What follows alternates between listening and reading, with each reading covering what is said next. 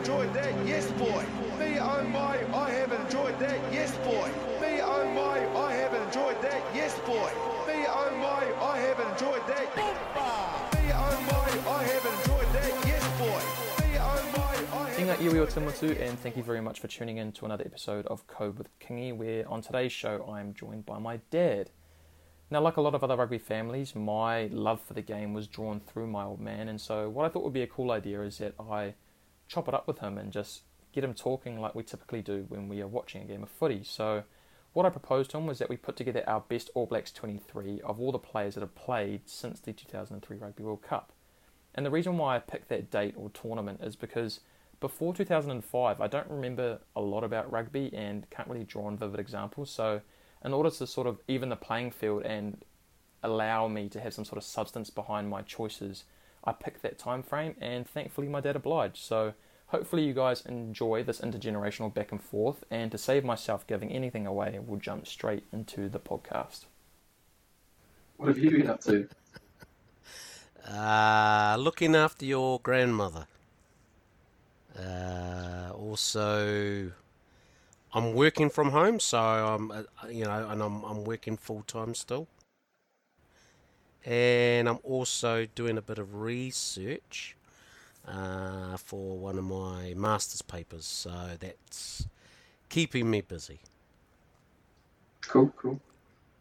Yeah, obviously I'm not studying because I gave that stuff up last year, but yeah, I'm still working from home as well, and yeah, just trying to do other bits and bobs, trying to get a decent routine in place, although my sleep is a bit out of whack because I can pretty much just roll out of bed into my laptop and my desk, but yeah, just trying to fit in all the other stuff that I probably didn't think I had the time for, and trying to do it all now because you're not really going to do all the stuff you plan to do now, like it's never going to happen, so yeah, but anyway, we'll jump into this. So yeah, we've put together our matchday squads for the post 03 World Cup era. And I guess we'll start in the front row. So who have you gone with? I've started with Tony Woodcock, Andrew Hoare, and Carl Heyman. I'm the exact same. Why? Because I was thinking about this, and he's probably someone that doesn't get appreciated as much now because the game's changed a lot. But why did you pick someone like Andrew Hoare over the likes of a Kevin Mialamu to start? Because Kevin Mialamu's game is better suited off the bench because he's very dynamic. So therefore, it probably played a big part in my bench selection as well. So it's about the sort of impact that guys had when they came on, because their time on the field would be limited, barring injuries. Yeah, it's a funny one though, because if you look at it purely from probably a statistical view or an impact view, because Kevin Mialamu played so many games, and I don't know, he was sort of the treasure for the Blues. Someone like Andrew Hoare probably would get overlooked depending on who you are. So yeah. I'm not surprised that we picked the same, but yeah, I guess we'll jump into the second row. I've gone with, I guess it's a bit of a no-brainer, I've gone with Sam Whitelock and Brodie Retallick. I'm guessing you've gone the same? Tautoko, I agree. I mean, could you argue that those two are the greatest locks ever for the All Blacks, full stop? Or is it hard to compare eras for you?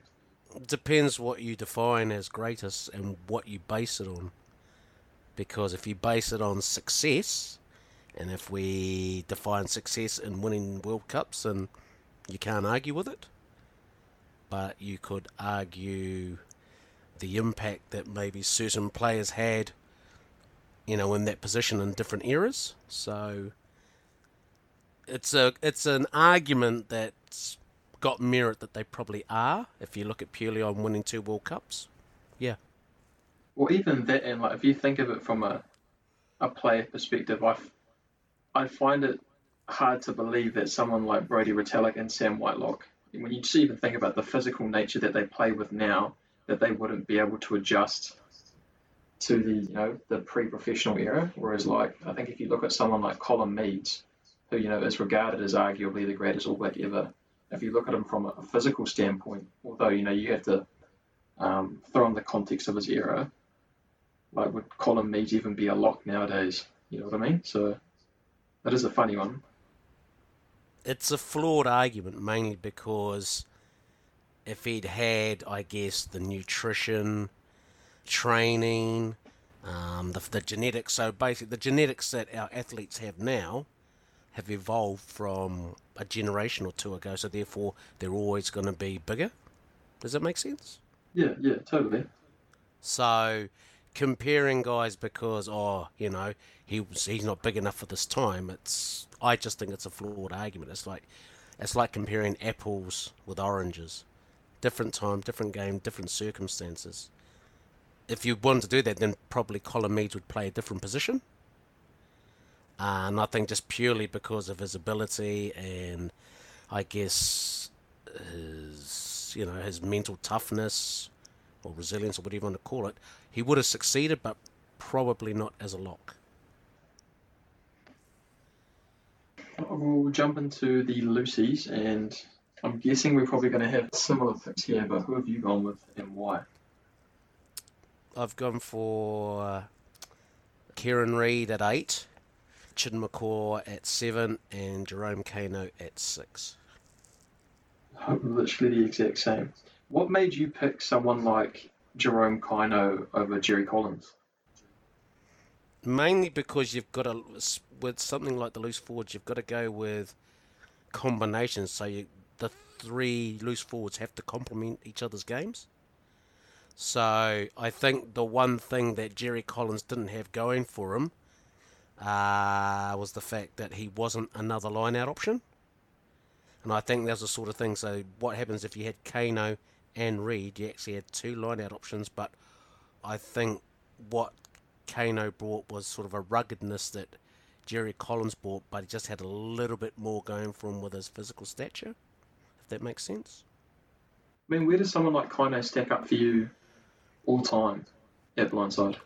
Well, I think, see, this is again, if you were comparing guys on pure ability, or if you were comparing who they played with, he was ideal if he was playing with Richie McCaw and Kieran Reid. But maybe if there was other players involved, it'd be a different story. And I think also he had, I think, where he was underrated was actually his smarts, if that makes sense. Like, if you think about it, like, normally within the loose forward trio, there was usually a hard bugger.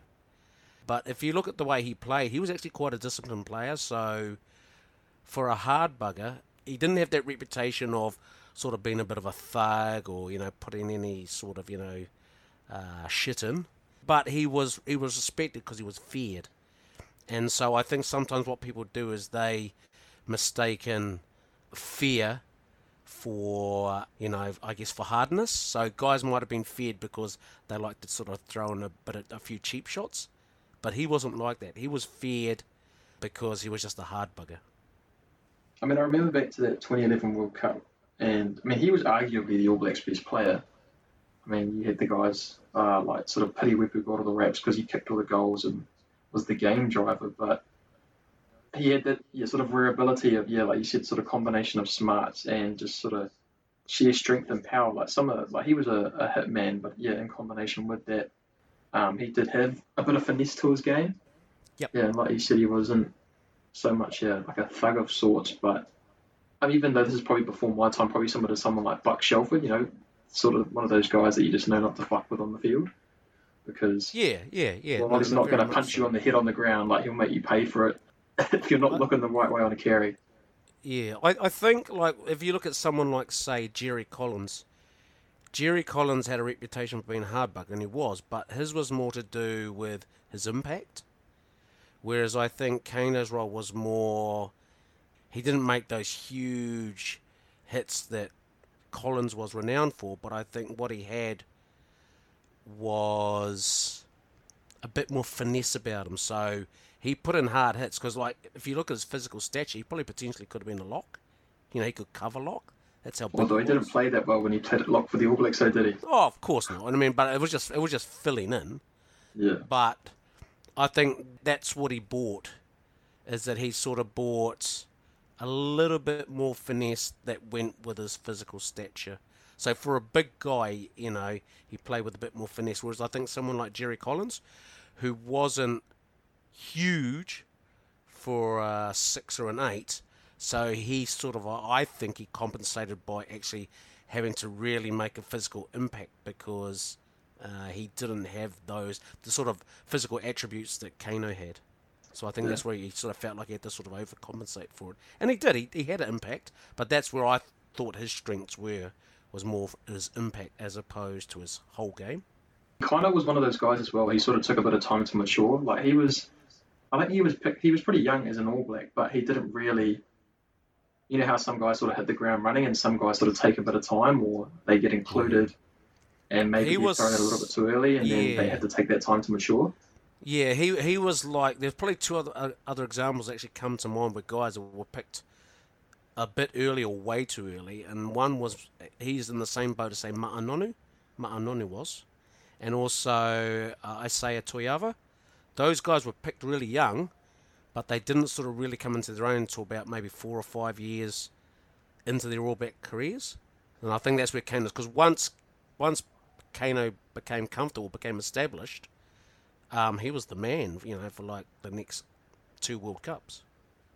Yeah, well, we'll give Kano a rest because I think we've talked about him enough. I mean, Richie McCaw sort of goes without saying. He's not the GOAT for me. The GOAT's later to come in my team. You talk about number 8s as well, and Kieran Reid gets a bit of a bad rap these days, obviously, because he had to follow up, arguably the greatest player ever in McCaw, and he sort of finished his All Black career with that World Cup loss last year. But I know that you were a really big fan of him before he had his concussion issues, and I guess I'm sort of wanting your perspective on where, again, like he stacks up for you in time. I think if you looked at probably as a complete number 8, I think he's the most complete number 8 we've ever had. Because I think what he had is he had a combination. If you could probably say combine someone like a Zinzan Brook with a Murray Mexted with a Buck Shelford, you'd probably get Kieran Reid. And I think that's a huge compliment because those 3 particular guys, so if you looked at someone like Murray Mexted, he was very, very athletic. Buck Shelford was just hard as nails.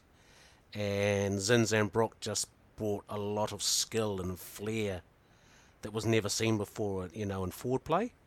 And so if you could put that all into one package, I think that's where you got Kieran Reid. But I think that's partially because I think as the professional game evolved, so did the ability of players in all positions. And I think what Kieran Reid became was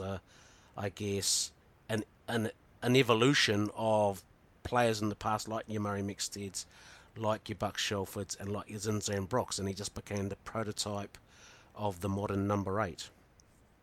I think the big standout sort of attribute to his game, I mean, he was still doing it over the past few years, was probably his offloading ability. That was probably a really underrated skill. We set up a lot of tries with the back of scrums, and even just through a lot of his carrying. And I think, like I mentioned, he was one of those guys who probably wasn't all that charismatic, and he wasn't as good with the media as, say, a Richie McCaw, or what Richie McCaw obviously developed to be sort of post that 07 World Cup. But he's one of those guys that, for me, I regard him as sort of one of the best that I've ever seen, but he sort of didn't really get the farewell tour that he probably deserves. I mean, it was a bit of a sad ending for him after that World Cup semi-final loss. I think he was always on a hiding to nothing, though. I mean, anyone who tried to follow Richie McCaw, so the only thing that would have, I guess, validated his legacy as the All Black captain, anything less than winning the World Cup was a failure. So he was really on a hiding to nothing.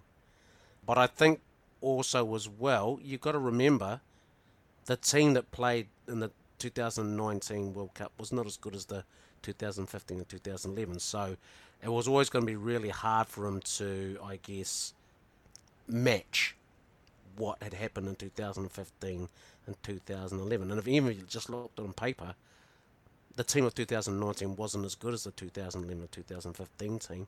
But I think also as well, because of his injury problems, and it's like anything, You know, as you get older, your body gets banged up. His game had to evolve. So if people don't remember, he was actually the 2013 World Player of the Year. That's how awesome he was. And then he started getting injuries. And, you know, I think first he started getting concussions. And then, you know, so after 2013, even though we won the 2015 World Cup, he was never the same player, unfortunately. But if people remember him at his peak, he was awesome. All right, we'll kick on to the backs. And at halfback, I've gone with Aaron Smith. Tautoko, I agree. Yep. Yeah, I guess we can have this sort of debate again as well. Is that Aaron Smith's going to probably become a Centurion with All Black caps? I mean, obviously we're up in the air still with what's going on with COVID-19. And, you know, fingers crossed we get some test matches this year, if not July, hopefully by the end of the year. But yeah, he's sort of an interesting one because he's almost quite one-dimensional in a way. I mean, he does score tries off backing up, and he's not a bad defender for a pretty small dude. But I think, like, from the outside looking in, when you compare him to someone like a Perenara, who's probably more X-factory, Aaron Smith sort of just plays his role really well. Yeah, no, I agree. I think if probably the best argument you could have for Aaron Smith is like, what is the primary role of your halfback? And that's to clear the ball. Yeah, exactly. So if you look purely at that, then no one comes within cooey of him. You know, you can have all the X factor in the world, but if your primary role is to clear the ball and to give your Bowden Barretts and your Dan Carters and your Richie Moangas that split second that they need so that they can have the time to actually do the damage out wide or with the ball in hand, then he is the man to have. I think when people talk about the limitations in this game, it's just, I think that's partially because of his build. So he's had to develop a game where his passing was that awesome that his size no longer became an issue. Whereas if you look at someone like a Perenara, if you look at Perenara's build, he actually either should be a loose forward or a midfielder. He shouldn't be a halfback. But because he's got the size of a midfielder or a loose forward, that's the strength to his game. And so if you watch him play, he hasn't got a terrible pass, but his pass doesn't compare to Aaron Smith. So the attributes he brings to his game is going to be based around his physical capability. And that's not the same for Aaron Smith. So you're looking at apples and oranges, you know, you're comparing that again. So, but if you look at the power that we have out wide with our midfield and our wingers, well, it's like, why wouldn't you want to give them the most time and space available to them? So, Of course, you'd go with Aaron Smith. No, yeah, I agree. It's just, yeah, he's another one that, yeah, he's obviously got all the reps having played so many tests for the All Blacks, but yeah, he's a guy who I think that unless you sort of look at it purely through a rugby lens or even just a scheme fit lens, especially the way that the All Blacks were playing during the Hansen era, you almost look at him in awe and just his ability, you know, how low he gets to the ground and just his technique. And I talked with the guy, Peter Breen, the Rugby Bricks guy, in my last podcast, and he just raved about, you know, Aaron Smith and the amount of work he puts into his own game, and a lot of the stuff is around muscle memory. So like he'll do a lot of work without the ball even, because he just knows that when he gets his body into certain positions, that's when, you know, when he's hitting on all cylinders. So yeah, another one who I think probably doesn't get enough praise because you can look at him, you just look at him, and you know, you can, how do I like to put this? You can watch a game of rugby, and Aaron Smith just won't stand out because his impact is actually his ability to give others time to make an impact, if that makes sense. His impact is his job. So, you know, like, so he clears the ball so well, better than anyone else, people take it for granted, and it's not till he's off the field. So if you look, whenever Perenara's come on the field, his impact is different to Aaron Smith's. And if you watch the space that the backs get, it's reduced just because his pass isn't as good. And that's not a slight on Perenara as a player. It just shows you how good Aaron Smith's pass is. And so his pass is so good, and we take it for granted that the fact it almost becomes, I wouldn't say it becomes a liability, but it becomes something we just think, oh, all he does is pass. But it's like his pass is that good that it makes a difference. It makes a difference to anyone else that comes on the field and goes into that position. So like if you were gonna sort of like pick players purely on what was their number one primary role. So say for example, you put in someone on the field and you compare them to say maybe a lock. Say a lock. So okay, what's the number one role of a lock? To win lineouts. Now, if you picked a guy who could do everything else better than that guy around the field, or could other things, but he couldn't win the lineouts like this particular lock, then you're going to pick the guy who's going to win the lineout ball first, aren't you? Because that's his primary role. So, I mean, if you look at purely at that, it's just like, what's the primary role? That's generally who you'll sort of aim at, is who you're going to pick. And then anything that they can do after that is a bonus. So sometimes you can fall into the trap of, just say, for example, and I'm not picking on Perenara, it's just that, but if you compared his ability to pass compared to Aaron Smith, they don't even compare. But he brings other things to the game, other strengths to the game that have an impact on the game. And so that's why, that's why you wouldn't really pick Perenara ahead of Smith, because his role when he comes on the field is probably when defence is tight around the rucks and mauls, and you can use his strength and athleticism to make those sort of half gaps or make those own gaps himself, which are the sort of things that Aaron Smith can't do. But that's where Perenara's strength come in. They come in from the tiredness of the big forwards and that that have been on the field. Does that make sense to you? Yeah, no, totally. I mean, yeah, don't get me wrong. Like Perenara, to me, having watched a lot of halfback play, being a halfback, he's probably the best backer-upper of any player that I've ever watched. He's one of those guys who has such great ball sense that, whenever there's a last set of hands that needs to be there on a try-scoring opportunity, he just always seems to be that guy that pops up. Yep. Or if not, he's the guy that catches it and he's the last offload. Like it's a very underrated skill. Yep. And yeah, like, there's nothing really much else to say with that, I guess. So. Well, it just reflects. I think he's sort of like in the top 5 highest try scorers in Super Rugby. He's like scored over like about 50 tries, and like for a halfback, I mean so he's probably scored more than a lot of wingers. Probably played the same number of games. So that's a reflection. So that's a strength that he brings to the team, is his ability to score tries, because the whole point of playing the game is to score more points than the opposition. So if he brings that ability to score tries, then obviously he's an asset to the team. But the strengths he brings is not the primary role of a halfback, so that's why his best role, for me, at that international level, is always going to be off the bench. Whereas I think those sort of things of like his pass not being as Aaron Smith's at Super Rugby aren't as accentuated. So therefore he can do so much more damage at Super Rugby, whereas he can't do as much damage just because it's a high level, playing tests. Yeah, so therefore the extra attributes he brings with his strength and his power to make those breaks, that's where he's awesome. Totally agree. 10. I mean, I'll be very surprised if you're any different, Dan Carter. No, I agree with that. I won't talk about Dan Carter because, I could probably talk about him till the cows come home. But we'll move to the midfield. Who have you gone with? Nonu and Conrad Smith. Yeah, I'm the exact same.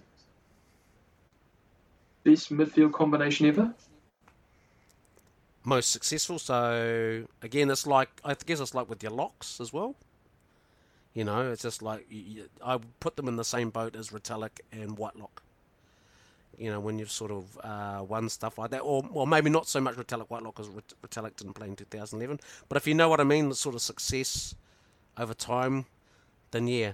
And if anything, they probably, now I think about it, you could probably compare them more to, maybe like Franks and Woodcock. So yeah, because those two played in 2011 and 2015. I mean, I personally think that they're the best we've ever had, and that's taken into consideration. I think, especially at centre, I actually think we've had better centres than Conrad Smith. You know, that's my personal take on it. But, again, they complement each other's games, you know, so well that if you took one away from the other, they would never be as effective. Especially with Nonu. Oh no! If you took Conrad Smith away from Nonu, he's never as effective. He's always played his best rugby with Conrad Smith. Always. Yeah, I get that, but I'm thinking even vice versa though. Like, I know that Conrad Smith's sort of a cult figure for a lot of white guys because he was one of those dudes who was just all the top 2 inches and was very much so a cerebral player. But like you said, although they did complement each other very well, do you think that had, I don't know, someone like Ngani Laumapi been playing during Nonu's time and being paired with Conrad Smith, or even like an Anton Leonard-Brown being paired with Conrad Smith, do you not think Conrad would have been the same player? Because I just think he would have been, because he was just that clever that I think he would have spent so much time probably on the training paddock learning, you know, what he needed to do to get the best out of his inside centre. Yeah, but whereas, you got to remember. I think for Nonu, yeah, but I think that you've got to remember, a lot of people don't realise they didn't become established as second five centre until about 2008, but they actually played together for the Canes and for Wellington for about 5 years. So that was actually a build-up of 5 years of getting familiar with each other. And then what had happened is that New Zealand rugby benefited from those 5 years building up. So they were both in the All Blacks for about 4 or 5 years before 2008. And once they got established in 2008, I mean, you know, they were inseparable. So if you were going to put Smith with a Ngani Laumapi or whoever, he'd need that 5 years with them. And that was the luxury they had. So people sort of think, oh, you know, they were an awesome combination, blah, but it's like, yeah, but it actually took them 5 years to build up that relationship. I mean, obviously, like when I sort of talk post 03, I mean, I'm only about 6 years old, but in my overall rugby memory sort of kicks in probably about that 07 World Cup, or maybe even probably the 05 Lions tour. That's when I really sort of remember the sort of significant people, especially that All Black level. But yeah, I can't really argue with the whole Nonu Smith thing either. They've just always been the All Black midfield for me. You know, like they were pretty much, you know, 12 and 13. They're almost. I mean, they weren't the first names on the team list, but it was almost weird if you saw them playing without each other. Yep. So. Yeah, but that was the same with Kano and McCaw and Reid, you know, barring injuries, and to a certain extent, you know, your Whitelocks and your Italics, or your Whitelocks and your Thorns. You know, it's just like, in a lot of ways, New Zealand rugby was fortunate because they were able to maintain combinations, you know, that guys didn't get injured that much. So we actually had the benefit of actually guys being able to stay on the field. And that, you know, and if guys ever got injured, they were never away for a long, long time. So if you look between 2008, 2015, how many tests McCaw, Kano and Reid played together, and how many tests, you know, Nonu and Smith played together, they probably would have played maybe, I don't know, guessing somewhere between 80 to 90% of the All Black tests together. That's, you know, so that in a lot of ways, that was a purple patch, a luxury that New Zealand rugby had for a long, long time. And, it bore fruit in 2011 and 2015. But that sort of came because they just had that, you know, they had continuity. That's the word we're looking for. They had continuity. So, yeah, you know, a lot of build-up in those first 4 years up to 2011, and then it just continued to 2015. So we were very fortunate. The best ability nation is availability. Yep. No, that's true. All right, so let's move on to the wingers. Who have you picked? Sorry, excuse me. I think this is where we'll probably differ, but this is partially personal. So I've gone for Ben Smith and Richard Kahui. Yeah, well, I picked one of them. I did pick Ben Smith as my right winger, but then on the left wing, I've gone with Tana Umaga. Okay. Why did you pick Kahui? Because, I mean, like, that guy, he played like 20 tests. Yeah, but if he hadn't... See, he's one of these guys, unfortunately, he could have been one of our all-time greats had it not been for injuries. You ask anyone that remembers him, he was awesome. The only thing that stopped them playing 50 to 100 tests was His injury. shoulders. Yeah, he honestly he was one of these guys. Like he started off, he was a midfielder. He was a midfielder. He was that good that they was like, we can put him anywhere. Probably could have played anywhere from 12 out to 15. That's how good he was. That's how skillful he was. He was a very, very underrated player. If you watched him play in 2011, he was mean. He really was. He just had a completeness to his game like Ben Smith. The only difference, I think the main difference between him and Ben Smith is Ben Smith didn't get as injured. I think if you'd seen Kahui play injury free the rest of his playing career, people would have been like, wow, he would have been like Ben Smith, in my opinion. Do you think he would have usurped Conrad Smith at centre? You mean taken over like 2016, or you mean beaten Conrad Smith? Well, no, or taking Conrad Smith's place. Yeah, that's what I mean. Like, if you think back to that 2011 World Cup, they had him on the wing. And, I mean, he still had a good probably 7 to 8 years after that, if it had been for all of the shoulder injuries. And, I mean, Smith probably wasn't the same player probably after 2012. I mean, he's always been good, but especially sort of towards the 2015 World Cup, he was almost sort of one of those guys who was hanging in there and was in there for experience rather than maybe so much ability. So, like you said, it wasn't so much that I don't think that the way, you sort of explained him and his ability, I totally agree with that. But he's sort of one of those guys that sort of gets forgotten because he was just sort of so injury prone and was unlucky that, at the times he did get injured. It just so happened that, it was right before an All Blacks End of Year tour or the Rugby Championship. So, yeah, no, I think the reason why I picked Kahui is I think he is a lot like Tana Umaga was. So Tana Umaga was that good. You could play him at 12, 13, and on the wing, whether it was like 14 or 11. Richard Kahui was like that. So he was so good that they would find a place for him. So like when Tana Umaga first made the All Blacks, he was a winger. And he was playing that well, even though he really was a midfielder. But they said, we've got to find a place for him. And, and then eventually he just sort of, as he got a bit older, maybe a bit more beaten up and didn't have quite as much pace, goes into centre, goes into second five. But that's just how it goes. I just think Kahui was probably like an injury-prone Tana Umaga. Not so much in physical attributes, but just being that good that, you just needed to have him on the field. Let me move my head. All right, fullback. This will be interesting. Oh, hang on, who was your... okay, I'll say you were... Yeah, I picked Ben Smith. So I put Ben Smith on the right wing and I had Tana on the left. Okay, cool. Right, do you want me to say who my fullback is? Yeah, who's your fullback? Mills Muliaina. Yeah, fair enough. If you sort of look at it. I picked Beauden Barrett. Oh, okay.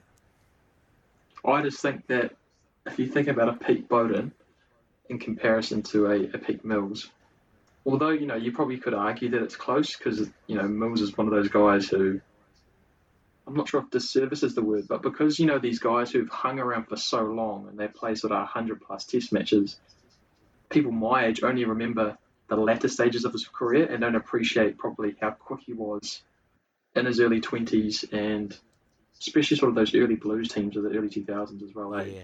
He got tarred with the brush of failure in 2003 and 2007 when he was probably playing his best rugby. And then, unfortunately, in 2011, when he was getting a little bit long in the tooth, and that's when eventually, he sort of lost his place, whether it was through form or injury. He still won a World Cup. Don't forget exactly. That. Still gets but by that time, he was past his peak. But I remember him in those earlier years, and he was one of these guys where, when you're picking your Black 15, there was like everyone would pick him. There was never any debate about who was going to be the All Black fullback. It was always going to be him. He was sort of like Christian Cullen after Christian Cullen. But unfortunately, probably only the last year of his career. And then all of a sudden, you had someone like, what's his name? Israel Dagg. And Israel Dagg was on fire, in 2011. And he was playing that well, and Muliaina wasn't quite the player he was. So it was just like, I'm sure the All Black selectors would have loved to have been able to pick him just out of loyalty, but Dag was just playing too well, unfortunately. And so, if I remember rightly, he actually got injured, I think, during the World Cup, so it sort of made it easier for them not to pick him. But I don't think he would have got picked anyway, because Dag was that good in 2011. If I remember rightly, he played a game against like Canada or something like that, so he got like his 100th cap, and that was sort of his sort of signing off moment, because there was just no way he was going to crack the 23. Like you said, especially with Dag's form and even just covering the bench. But yeah, I picked Bowden. Like I said, I think it sort of goes without saying how good he's been, although there are a lot of people who argue that, he's really a 10. I mean, me and you have had this conversation about just his ability, and I know that you prefer him as a fullback to a first five, and I think that, I'm not sort of discrediting Muliaina, but I think Barrett's just that good a player, and especially just with having a second playmaker on the field, that he sort of slightly gets the edge from me. Yeah, we'll kick on to our bench. And who are your 2 reserve props? Joe Moody and Owen Franks. Interesting. And who are yours? I did go with Owen Franks, but then my second one, I went with Greg Somerville. And I went with Greg Somerville ahead of a Joe Moody because he could play both sides. Do you remember Greg Somerville? Yeah. I think the only reason I disagree with Greg Somerville was mainly because we're picking replacement front rows, like the whole front row. So the fact that you could replace your tight head and your loose head, then it means you could carry a specialist tight head and a specialist loose head in your bench. So if you were talking about Somerville being able to play both sides, then I could understand that. But the fact that you can replace your loose head and your tight head in the game, then it would make sense to go with a specialist loose head and a specialist tight head. I think personally, I wouldn't have.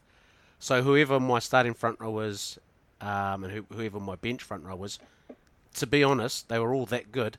It wouldn't have bothered me who started and who came off the bench. That's all. So, does that make sense?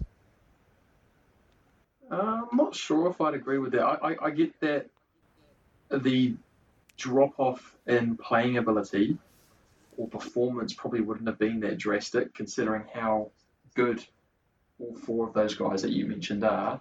Yeah, but I just think Carl Heyman was a guy that shot off early to the UK because the money that he got offered and probably a little bit the perks that were thrown in with it were probably too good to pass up. And he didn't actually play a hell of a lot of tests for the All Blacks, considering how dominant he was as a player and how sort of world-renowned he was for scrimmaging. Yeah, well, he was considered that good that the rugby union, I think, they threw a farm at him to try and get him back in New Zealand. I think they offered him a farm. That's how desperately. No, seriously, I remember it. They were trying to get him back. They were throwing a farm at him, and he still said no. So you can imagine the coin he must have been getting in Europe. Yeah. They were that desperate to get him back, and then all of a sudden, out of the blue, Owen Franks came along. And they're like, oh, we don't need Carl Heyman now. So it's sort of really funny at the time when he'd gone for a couple of years and we were really struggling to replace him. And then all of a sudden, Owen Franks came and I was like, oh, yeah, no, don't worry about Carl Heyman now.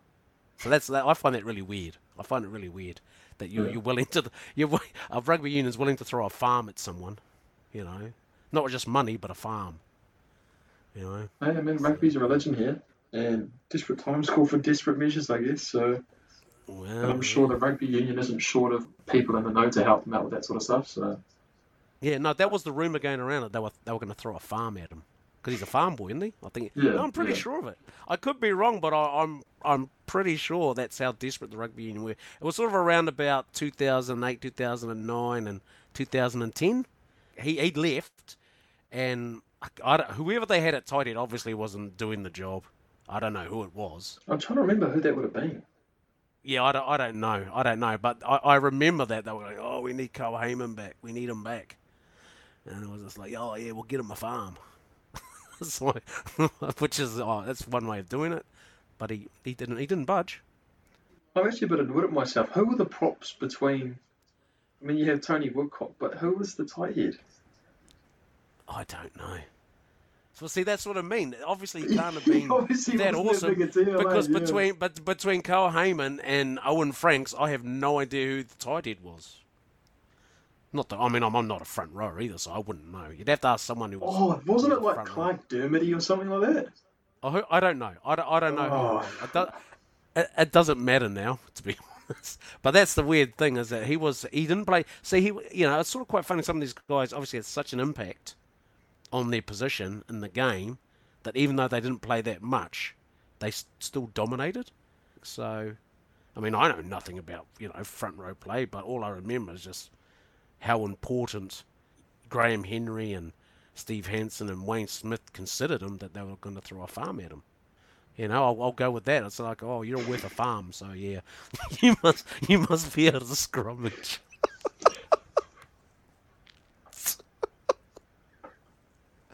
Oh God! All right, Hooker. We've probably gone the same considering who we started. It was quite a close. Yeah, I call went for me, actually. Mialami. What's I that? was really close to picking Coles though. I don't know, because in a similar mould. Yeah, but you're and- picking like for like. You know what I Yeah. mean? So if you pick Coles and Mialami, it's like having two of the same. And I just think you don't need two of the same. I like that dynamic guy off the bench. So if you're going to pick Coles, I think you would have had to have got rid of maybe Mialamu. No, I don't know. I mean, I picked Hoare on my starting team as well. Yeah. That's right. Yeah, but You know what I mean? but- Like, sometimes and apparently Hoare's line-out terrain was awesome. Also, I think if I remember rightly, he was the best tight hooker as far as all that scrummaging and stuff like that. He was rated quite highly in that department, in the scrummaging and stuff like that. Whereas guys like Mialamu and Coles, their strengths, was their ability with the ball in hand and stuff like that. Mialamu's probably another one, like you said, sort of similar to Muliaina, that, I mean, because the legends of the game, you can't really say that they hung around too long, but again, sort of the lasting memory that you have of those guys is in just being old, and you sort of forget about. He They've played had 4 World 130 Cups. tests. He played 4 World Cups. Yeah, I know. I mean, Yeah, which is ridiculous when you say it out loud, but 4 World Cups. 1, 2. So I was like, well, he must have done something right. So he actually played. So if you think about it, because sometimes what happens is that guys can get tarred with the brush of failure, and you would have thought maybe after 2003, 2007, it's like, he's done his dash, we'll get rid of him. But the selectors kept picking him, and obviously, he's a legend now. 130 tests. That's me. yeah. I mean, he's probably another one who was a little bit before his time when you think about the role that the hooker plays now. Because Yeah. I don't know, like you said, the evolution of the game, hookers are almost like second loose forwards, and Kevin Mialami Yep. was originally a loose forward coming out of school as Yep. well, and he was Yep. that Yep. sort of similar to a softball as well, had that very low centre of gravity, very powerful, Yeah. He but his deficiencies were in his line-out game. Yeah. Unfortunately, in a lot of ways, he was before his time. But fortunately for him, he was that durable that he lasted, that when the game evolved, it was almost like the game caught up to him, if it makes sense. Very So good point. eventually, so that's why you.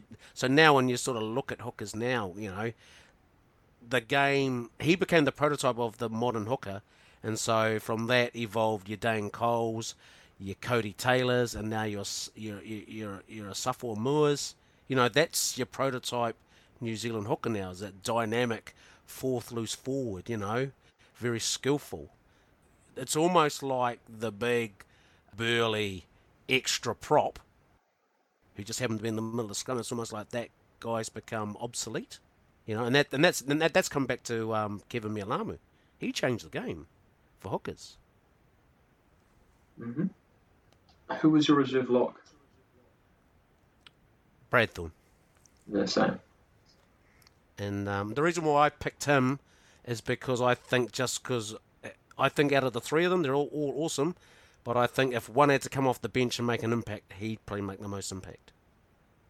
I agree. I mean, he's just a remarkable athlete when you just sort of look at his CV, I mean, he came before my time in terms of all the stuff he did in rugby league, playing for Queensland, playing for the Kangaroos, playing as part of that dominant Broncos dynasty. And I remember you mentioning to me that when he first came to rugby, that he wasn't the player that we'd eventually see at the 2011 World Cup. So He was terrible. Well, first they tried to make him a loose forward, and he just didn't have the rugby smarts. He wasn't brought up with the game, so he didn't know the nuances that came with being a rugby loose forward. With a very, those sort of, I guess, smarts and skills that are required. You probably have to be played in the game your whole life. So what he did, he went away back. He went back to league and came back and he reinvented himself, and he sort of realised it's like, well, how can I best use my physical attributes? Because I'm probably not going to be able to master the nuances of loose forward play because of my age and just time. So he just reinvented himself as a lock, and he was mean. He basically took his attributes, what made him an awesome league player, and he brought them to rugby. But the thing he did, which made him even more awesome, which I got so much respect for him, is that obviously a lot of league guys, they like to run with the ball, whereas his game evolved to the point where he was quite happy not to touch the ball. It was almost like a throwback to back in the days where tight forwards, or even forwards, didn't touch the ball, and he just basically just hit rucks and lifted lineouts and pushed them to scrums. But he was that good that he just became an automatic pick for the All Blacks, and that's what I respected about him the most, is that he basically made the most of his physical attributes and he used them to their full potential in a different code. And he didn't need to do all the fancy stuff, like running and offloading, which he did in league, because he knew what he did, just with his physical attributes were enough, and that made him the ultimate team player. Yeah. I mean, you hear the stories about him sort of in the weight room and on the field, about him sort of being the hardest worker in the room as well. Yep. And then on top of that, you just throw in him just being as tough as nails. I mean, but that's what I mean. When he came back, he just said, I'm a lock. I'm just going to do what locks are supposed to do. I don't need to be taking the ball up and throwing offloads and stuff like that like I did in the league, because I don't need to, but I can just use an awesome size and athletic attributes and just smashing guys. And he was a classic example of a guy who opposition feared, but they feared him because he was physically hard. He wasn't dirty. So it'd be like comparing him to Bucky's Border. Bucky's Border, he was dirty. People feared him because he would throw in the cheap shots. Whereas people feared, Brad Thorne, because he was just a hard bugger. Yeah. Did you just go for the one loose forward replacement? Yeah. I went and with who'd you pick? 5-3. Ardie Savea. That's funny though, eh? Like, I picked him as well, and I wasn't sure if you were going to pick him just because of how young he is. But again, like I keep saying, he is the man. And if you think about it, what are we talking? How many years have we got? Is it 17 or 18 years post 03? Mm-hmm. That in that time, I mean, how long has he been an All Black for? 3 years? 4 years? 3-4 years? 3-4 years? Yep. And he's already practically, obviously it's in our opinion, but I'd like to think that I have some sort of understanding of the game that, like a 25-year-old already on the bench of the greatest 15 post 03, or, at the turn of the new century. His biggest strength was also a weakness. So if you look at it in the sense that he is so good, he could do the job at 6, 7, or 8. Yeah, he's so versatile. Yeah, that he is the prototype bench loose forward, because he doesn't quite have the physical attributes, like as far as like the stature of a Jerome Kano or a Kieran Reid. And in my humble opinion, I don't think he's an open side. I think he's a number 8. But because he's so skillful and athletic, he can bring those attributes to all 3 positions. and that's very, very rare. So even though he's still young, he's still so talented, and I think he will be the All Black number 8, or I think he should be the All Black number 8, because I still think that's his best position. I don't know, like, I didn't really appreciate Sam Cane's game probably up until last year's World Cup, because he's one of those guys, he's probably in that throwback mold that he's pretty old school. He doesn't really do a lot with ball in hand, and you don't really see a lot of him on the field, but that's because he does a lot of the dirty work. And by dirty work, I mean, again, hit rucks, put in hits. I just think Sevilla does everything, but then you throw on top of that his X factor. Like, he's probably not as quick as a winger, but he's just so brilliant ball in hand, and he still, he gets over the ball, he makes all of his tackles. And he's not the biggest dude, he doesn't, like you said, doesn't have the physical stature of a Jerome Kaino or a Liam Squire or a Vai Fafita, but for whatever reason, he makes up for that in leg drive and enthusiasm. Mm-hmm.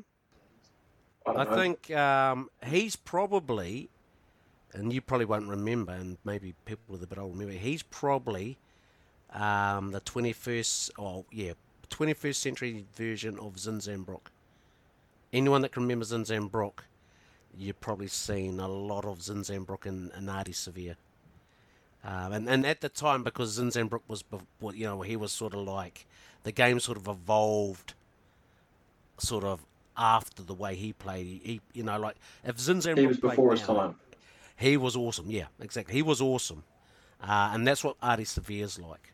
In fact, if you look at the way Ardie Savea plays, he would probably be the All Black second five or centre. That's how good he is. I think in a lot of ways, he's probably more a midfield back than he is a loose forward. I think in some ways, his skills, like his awesome skills in that, are actually wasted in the forwards in some ways. I think he would just be, you put him at second five or centre, he'd just be awesome. Yeah, he is probably one of those rare dudes that you'd be able to translate to the back line.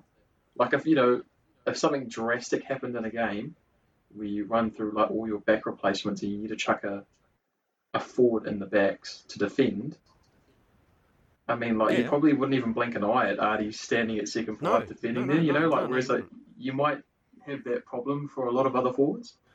Yeah, no, not him. You watch him play. If you just saw him on the field and you didn't look at his number, you'd look at his number, you would say, this guy's a midfielder. If you just watch him play and just a broken play, you would say, that guy's your second five or your centre.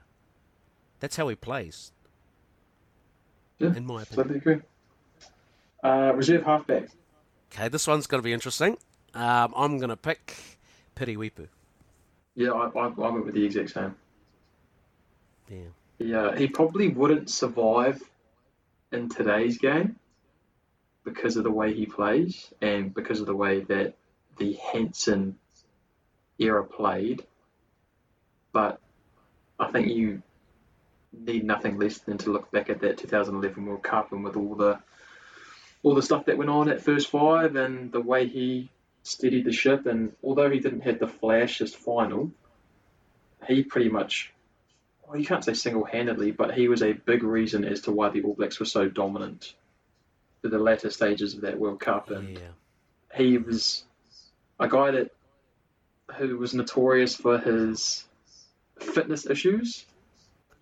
But in saying that though, but if you think about it, like, I mean, it's hard to say whether or not that actually served him any good on the field, but imagine if he was in peak physique, like how much better that guy would have been, just with a bit more clarity. Because the fitter you are, the more clarity. I've got to disagree with you, and the reason why I disagree with you this.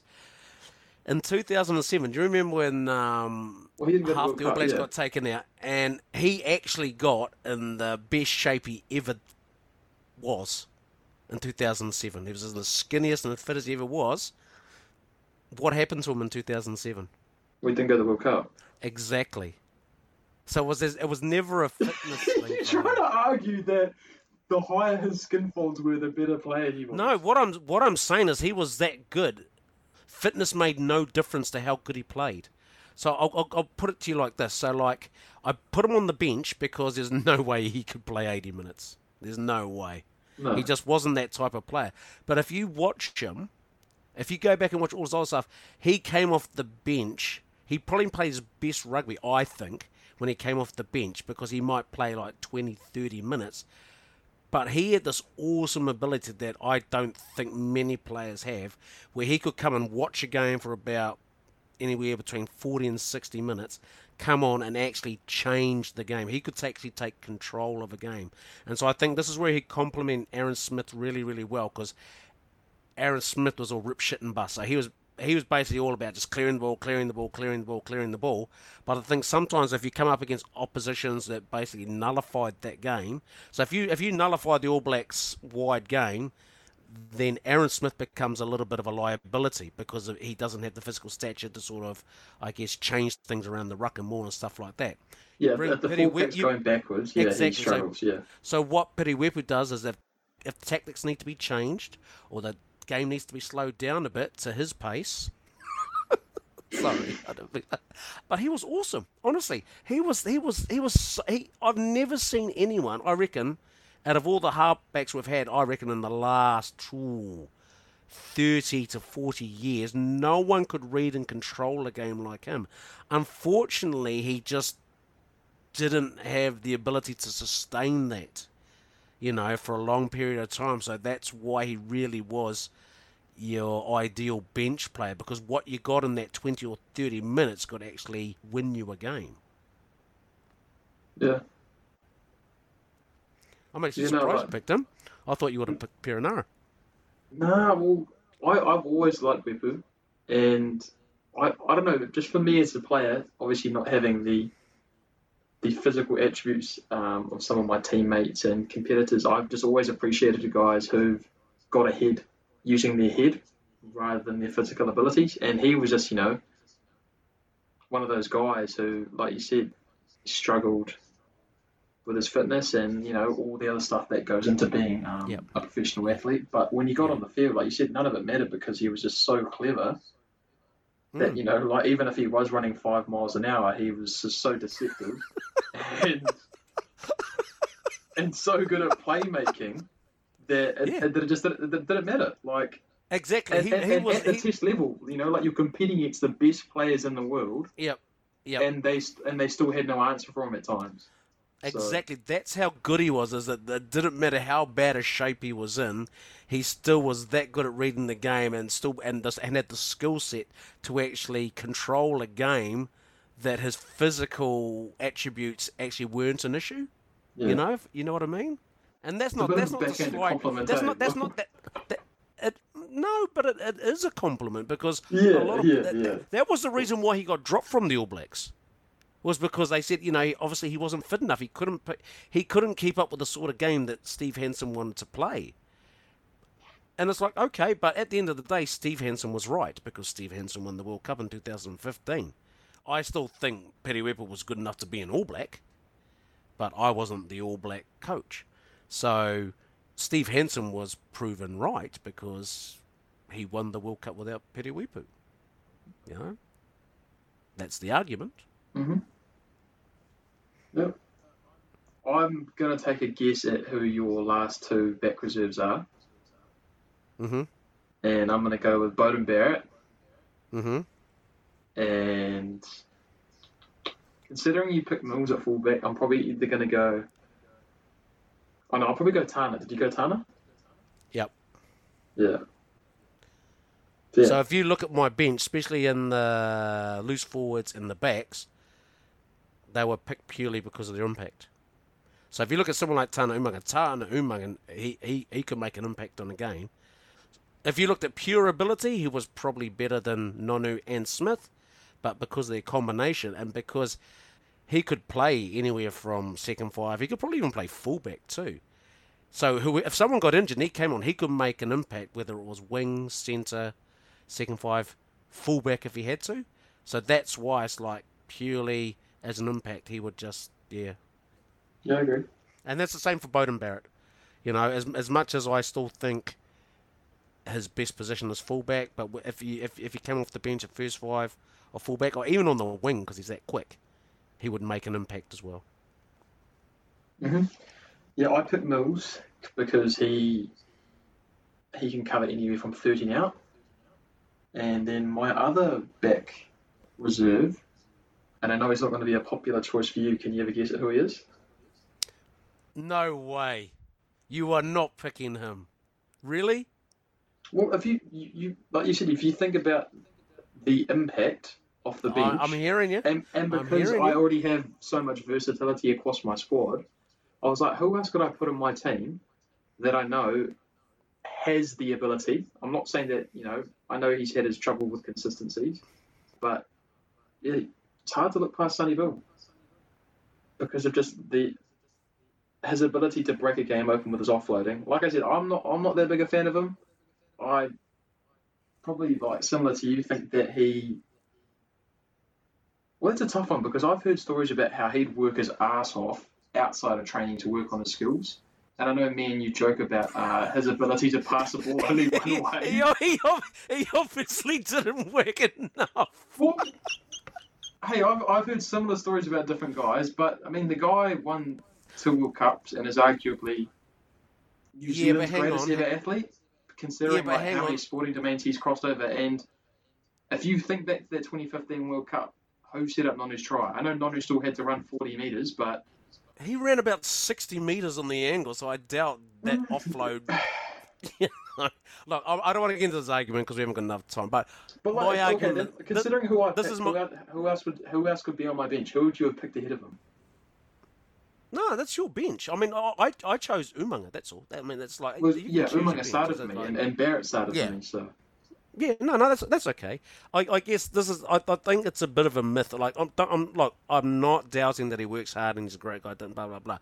But if you look throughout his career, he was very strategic who he played for. And if you notice all the success he had, he was always playing for successful teams.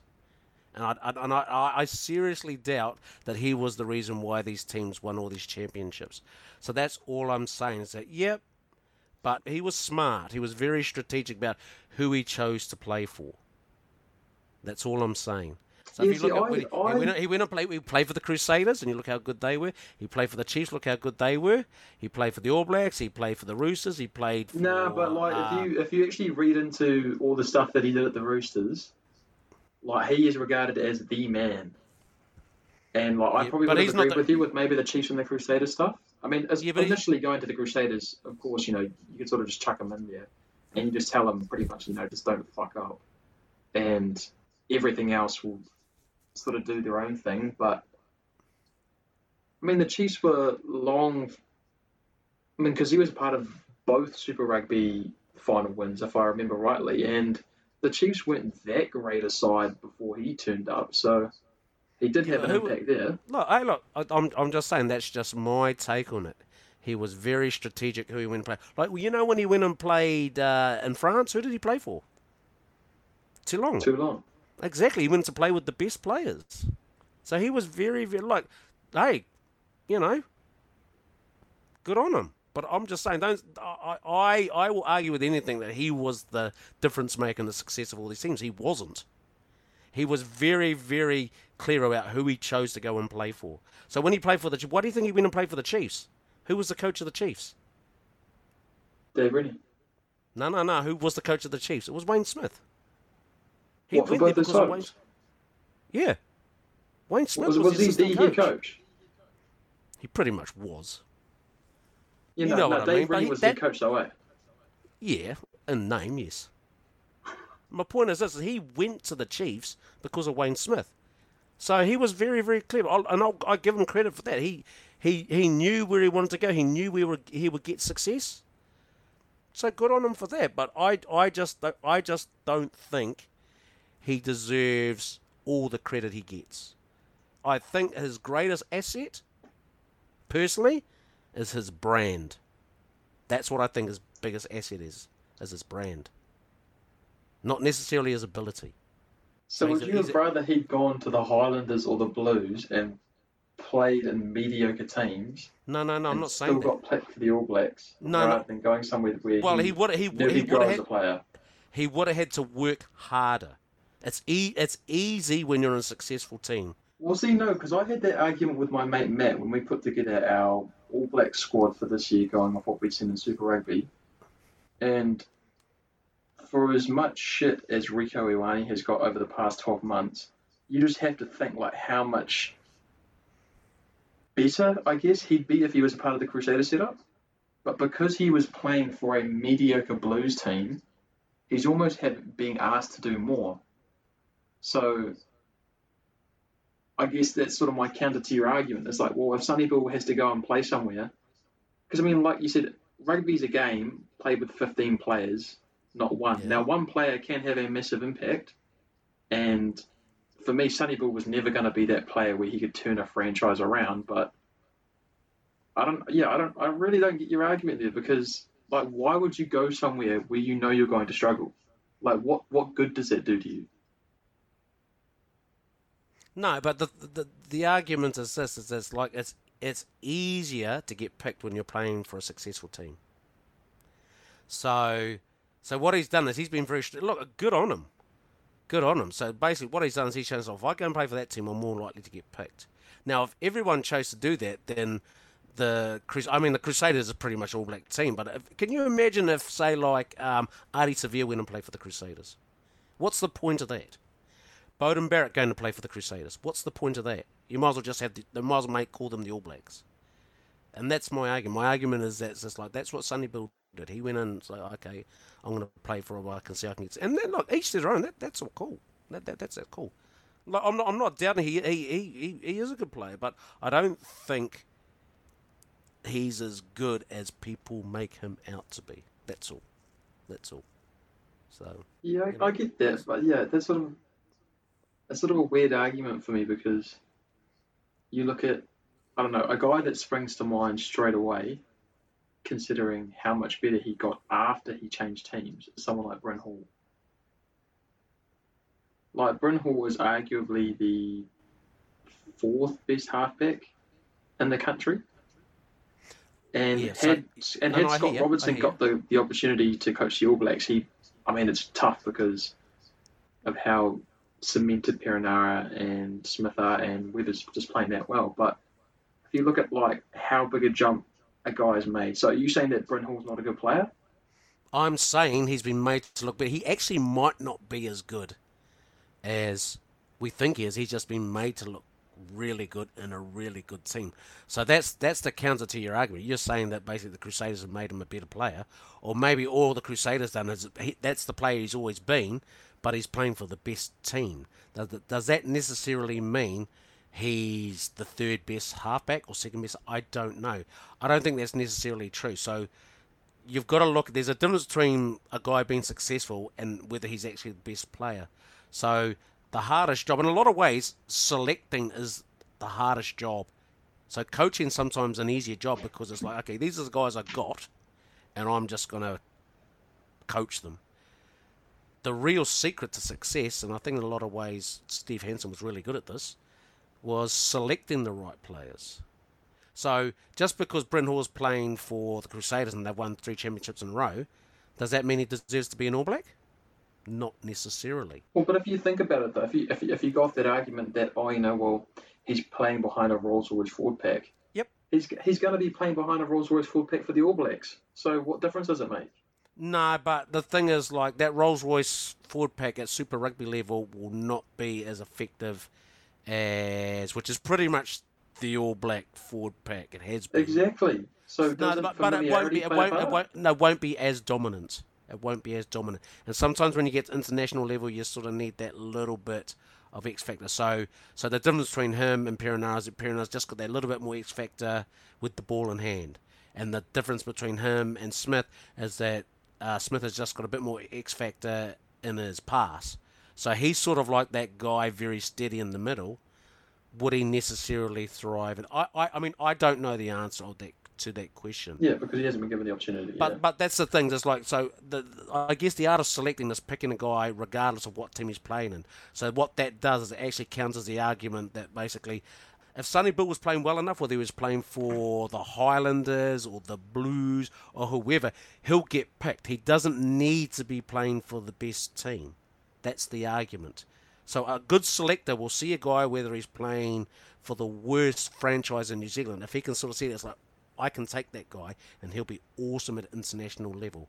Whereas you can get you can get another guy who's playing for the Crusaders, has won 3 championships in a row, and he's like, you know what? I think that guy's only going to be good at that level. I don't think he can make the jump. So there's a difference. Do you notice the difference? So that's the argument. So my argument about Sonny Bill Williams strategically picking teams that are successful, it does enhance his brand and it enhances him as a player. But what I'm saying, if he's good enough, it doesn't matter who he plays for. So if you look at it when he went and played for the Blues, that was the real measure of him, because he was playing a team that wasn't that successful, and so therefore he wasn't as dominant. I mean, obviously it didn't help that he got injuries, but you see what I mean? So he could have been playing awesome in a struggling team. So if he's playing, say, you could be a selector and like, fuck, he's playing awesome for the Blues, and the Blues are shit. Imagine how good he'll be playing for the All Blacks. Now, can you say that about him when he played for the Blues? I wouldn't. That's all. That's all I'm saying. Whereas if he was like, oh man, he's playing awesome, even though the Blues lost by 20, and it's like, yeah, I'll give him that. But I don't necessarily think he was doing that. Yeah, I guess we're going to have to agree to disagree on that one. Yeah, I know. No, that's what I'm saying. It's just like that's the art of a good coach picking his team, you know. And that's just like, I remember when Aaron Smith was first played for the All Blacks, Highlanders were shit. But he still got in the All Blacks because Steve Hansen saw something in him playing for a shit team. And he's like, you know what? That guy's pass is that fucking awesome. If I can get him behind our Rolls-Royce fucking forward pack, our backs are going to be even more awesome because they're going to have that extra half second to fucking rip oppositions apart. And it proved right. I guess we go nowhere with this argument, eh? So. No, I'm just saying that's just my take on it. We don't have to agree. I'm just saying it's like if you want me to substantiate my thoughts, it's like that's what it is. So it's like, no. You don't have to totally agree, but yeah. You don't have to agree, but that's what I mean. Is it's like there are guys like, I don't know if you remember this, but like, oh, you wouldn't. But back in like the mid-90s, Christian Cullen got picked out of nowhere to go and play sevens, and he became a fucking awesome star. And what Gordon Titchens did is he went and watched like the Nationals, and Christian Cullen was playing for Manawatu, and Manawatu were getting fucking wasted in all their games. But Gordon Titchens saw something in Christian Cullen. He goes, you know what? If I put him around the right guys and, you know, give him basically the sort of, I guess, environment for him to thrive, he's going to be fucking awesome. And he did that with Christian Cullen. Christian Cullen was just fucking playing for shit Manawatu team. And he fucking pulled him in and he became Christian Cullen. And that's where he became a star.